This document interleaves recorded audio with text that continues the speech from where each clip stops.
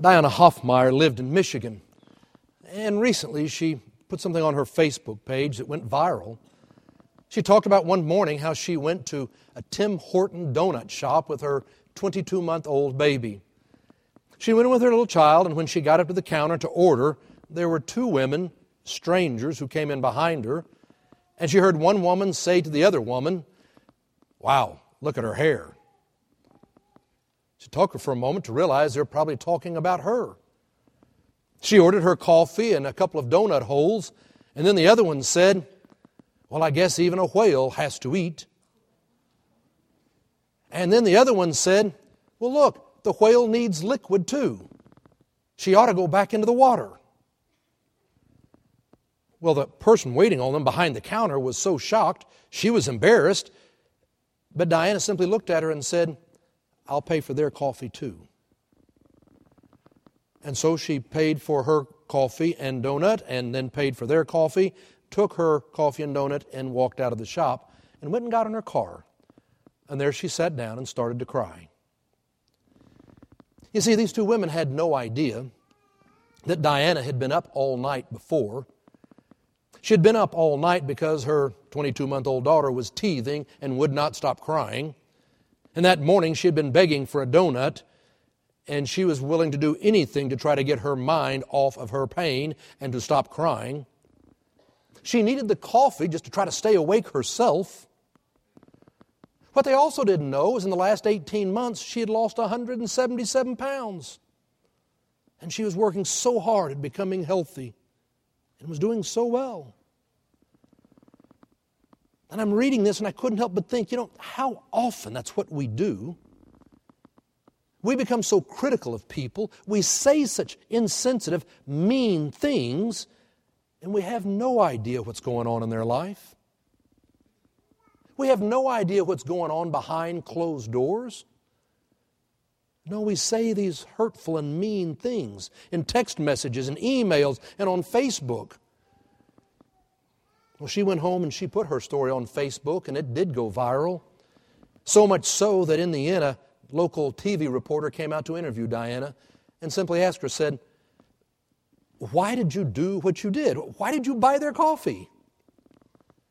And Diana simply said, "I want my daughter to grow up in an environment where she sees by example that in the face of meanness, we choose to do it different.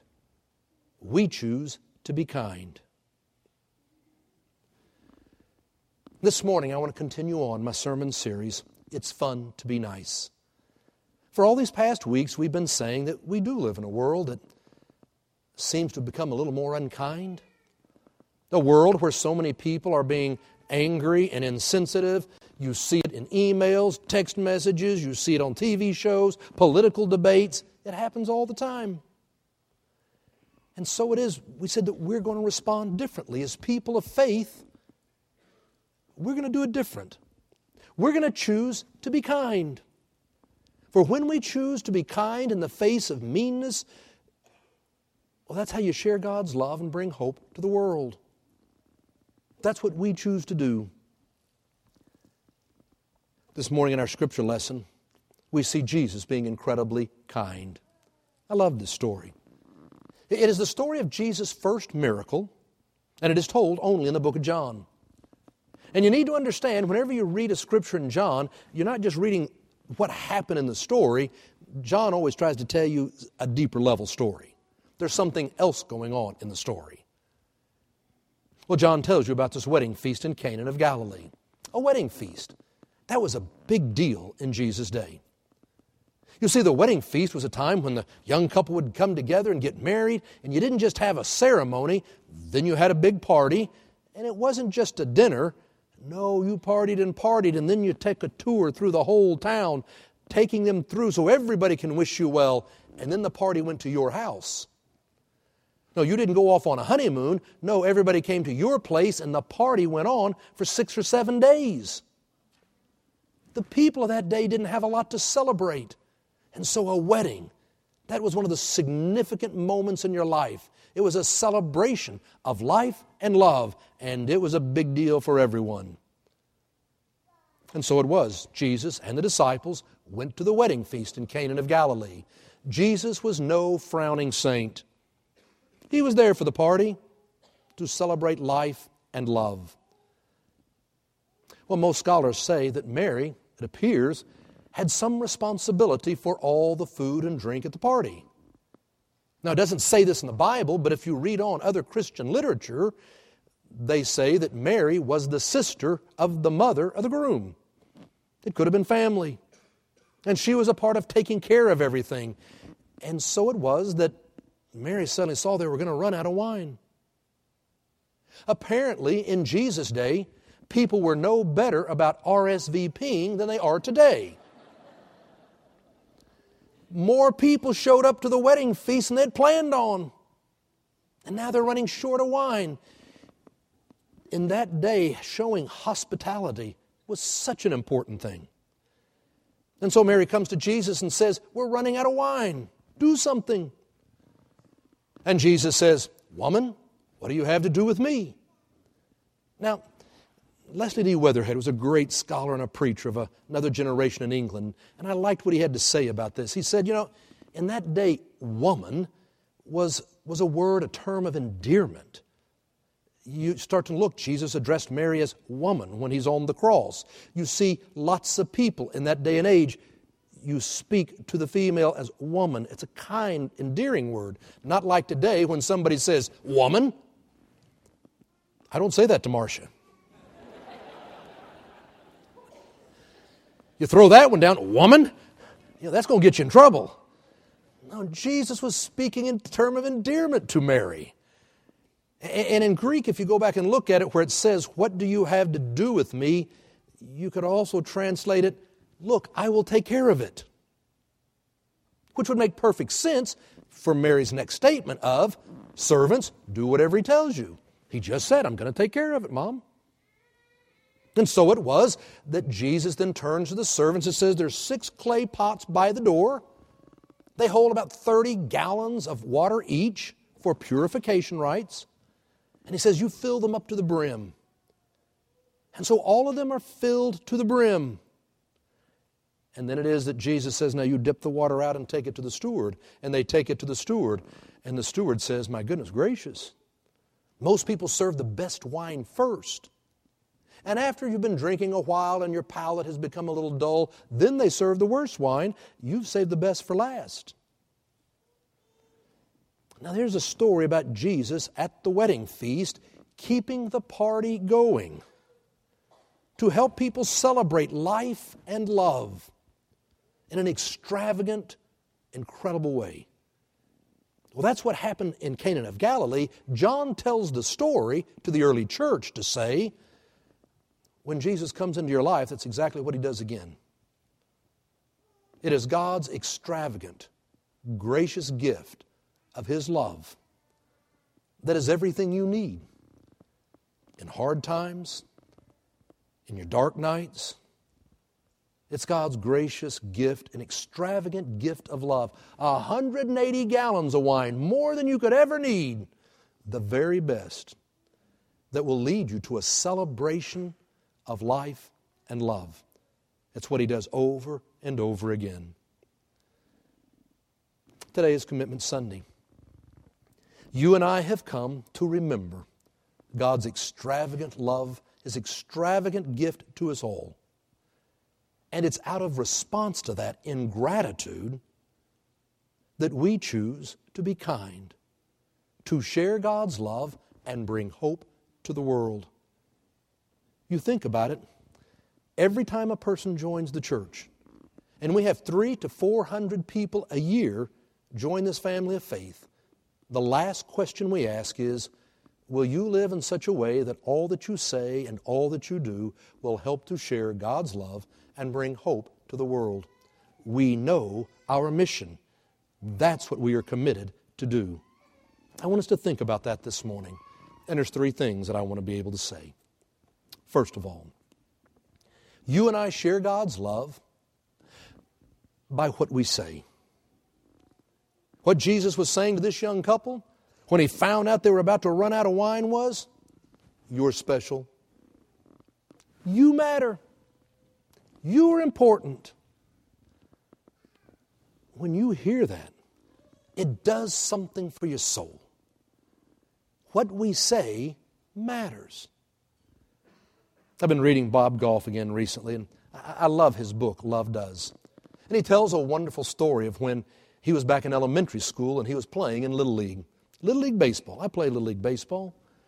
And he tells about how he was really a pretty good player except for catching and throwing and batting. But he said other than that, he really was pretty good. He had a hat, and he had a uniform and a glove and baseball cards. He loved playing baseball. But he talked about how he was really big, and everybody thought he'd be a great hitter.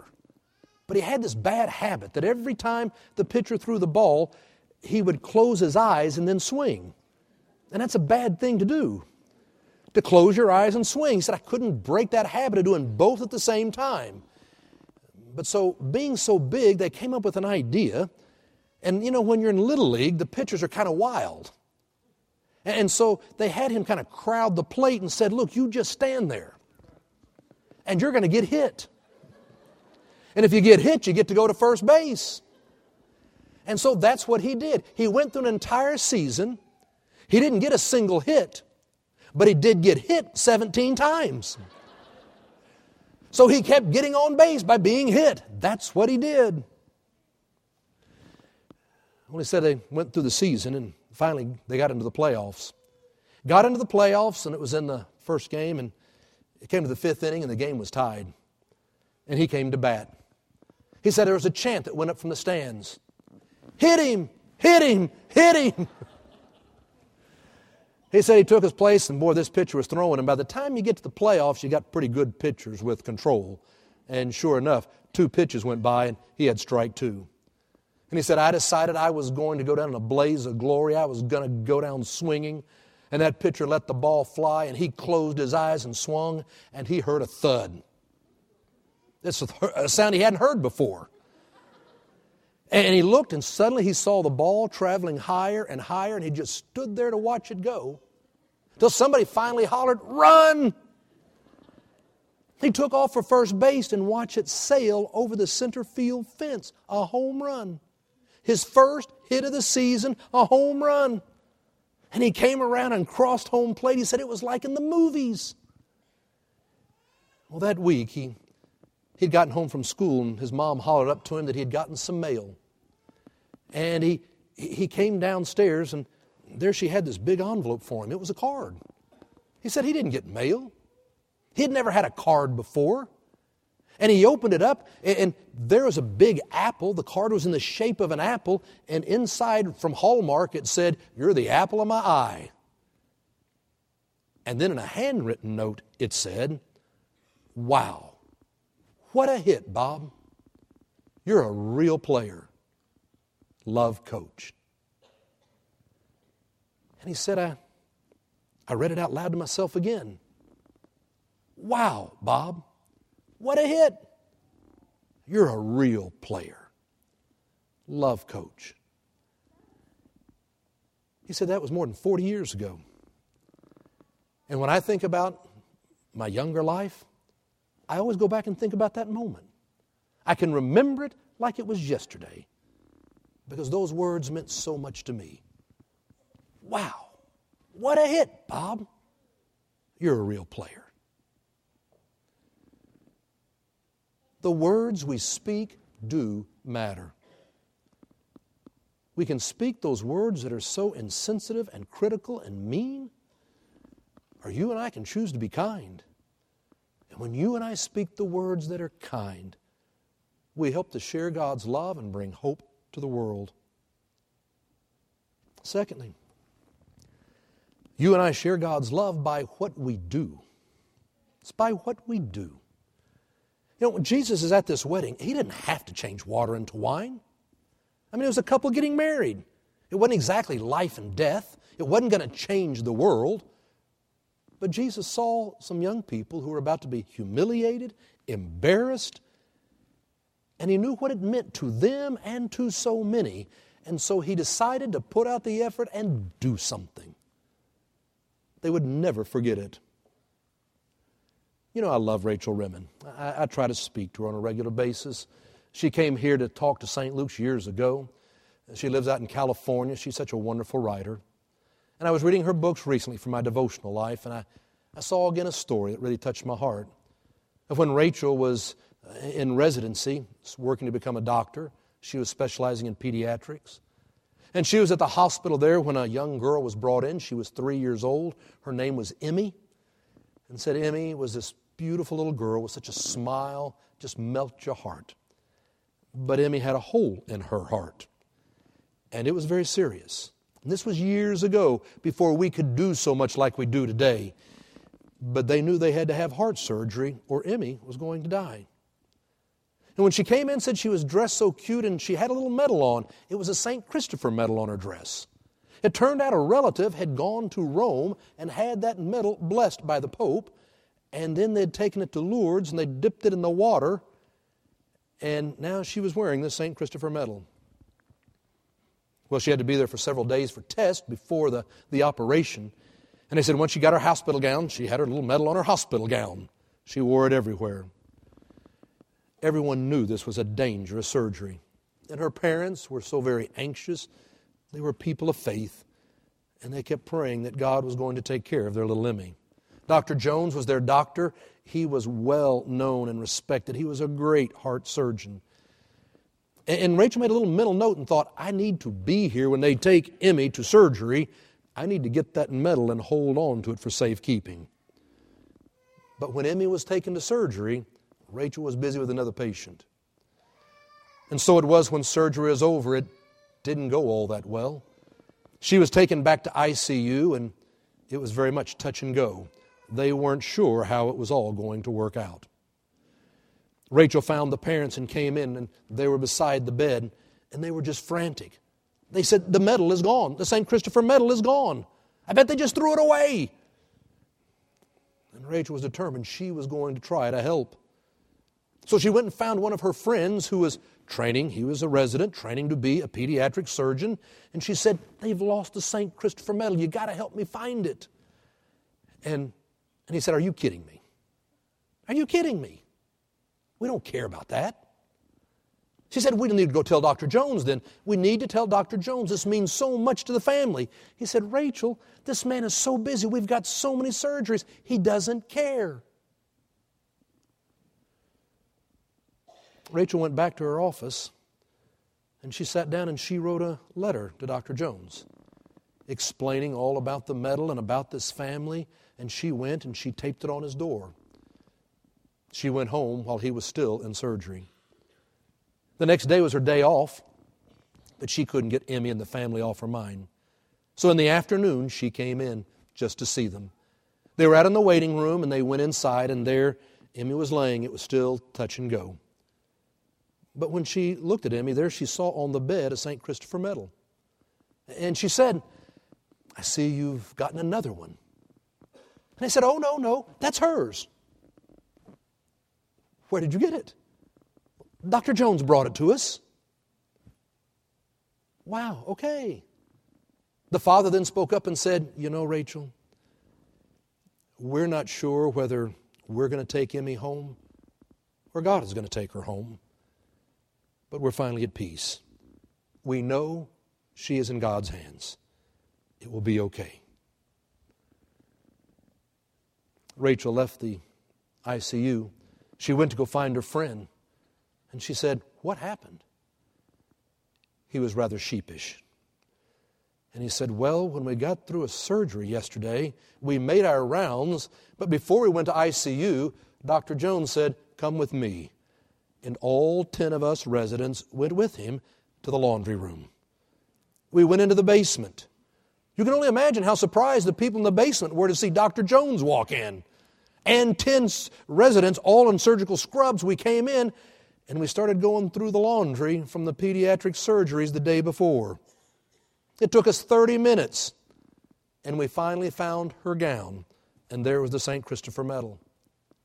And Dr. Jones took the medal, and he looked at us, and he said, I am training you to be great surgeons, but you need to understand, we do more than take care of people's hearts. we take care of their souls.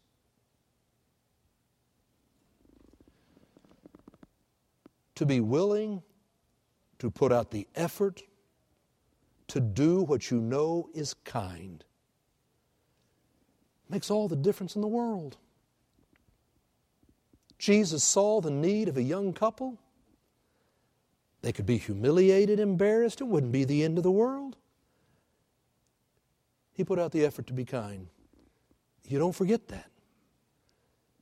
It's when you and I choose to consciously put out effort to do something that we know would be nice, we share God's love and bring hope in the world. It's a commitment we make. And so third, you and I share God's love by what we give. What John wanted to share with the early church was, here's God's extravagant gift. An extravagant gift of His love. 180 gallons of wine, more than they could possibly need. The best that they had had. Do you understand, John said, that's what Christ does in your life. God's extravagant gift of His love and grace. It leads you to the celebration of life and love. And when you feel that, it's then you respond in gratitude and you want to bless life. It's when then we make a decision, a commitment. We're going to share God's love and bring hope to the world. You know, I think about this young couple. They'd never forget this night. I just can't help but believe for the rest of their lives, whenever they went to one of these wedding feasts, they'd be looking to see, do they have enough? Is there anything I can do? Do they have enough? When you live out of gratitude, you want to bless life. I told you last week that this week I was going to tell you about some members of our family of faith, Bill and Grace Wildey. You know, last week we had a special time when we went out to go celebrate our new playground. Our new playground is amazing. If you were here, we went out there. We had hundreds of children on our playground. That was on Sunday. Well, then on Monday we had hundreds more with our child care center we have. And then on Wednesday night, we had Wednesday Night Alive, and we had Trunk or Treat, and we had hundreds of kids 4 hours out on the playground. It was so much fun. We have an incredible playground, and we should. It costs $600,000. When you go out to see this playground, I mean, the whole thing is a fall zone. You just fall on it, and it is so soft, and it's all new equipment and slides and swings. We've got a splash pad that is second to none. The kids will play in. I will play in. Come summertime, I mean, it's amazing. And we were able to do it because of an extravagant gift by Bill and Grace Wildey.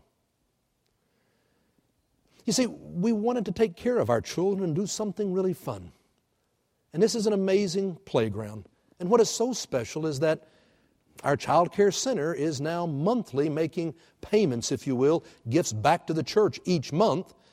And within 7 or 8 years, we will have received back $600,000. And so we'll be able to take the money again and go do something extravagant. And we'll be able to do it again. And we'll just keep on blessing life. It's the first thing we did with a part of their gift.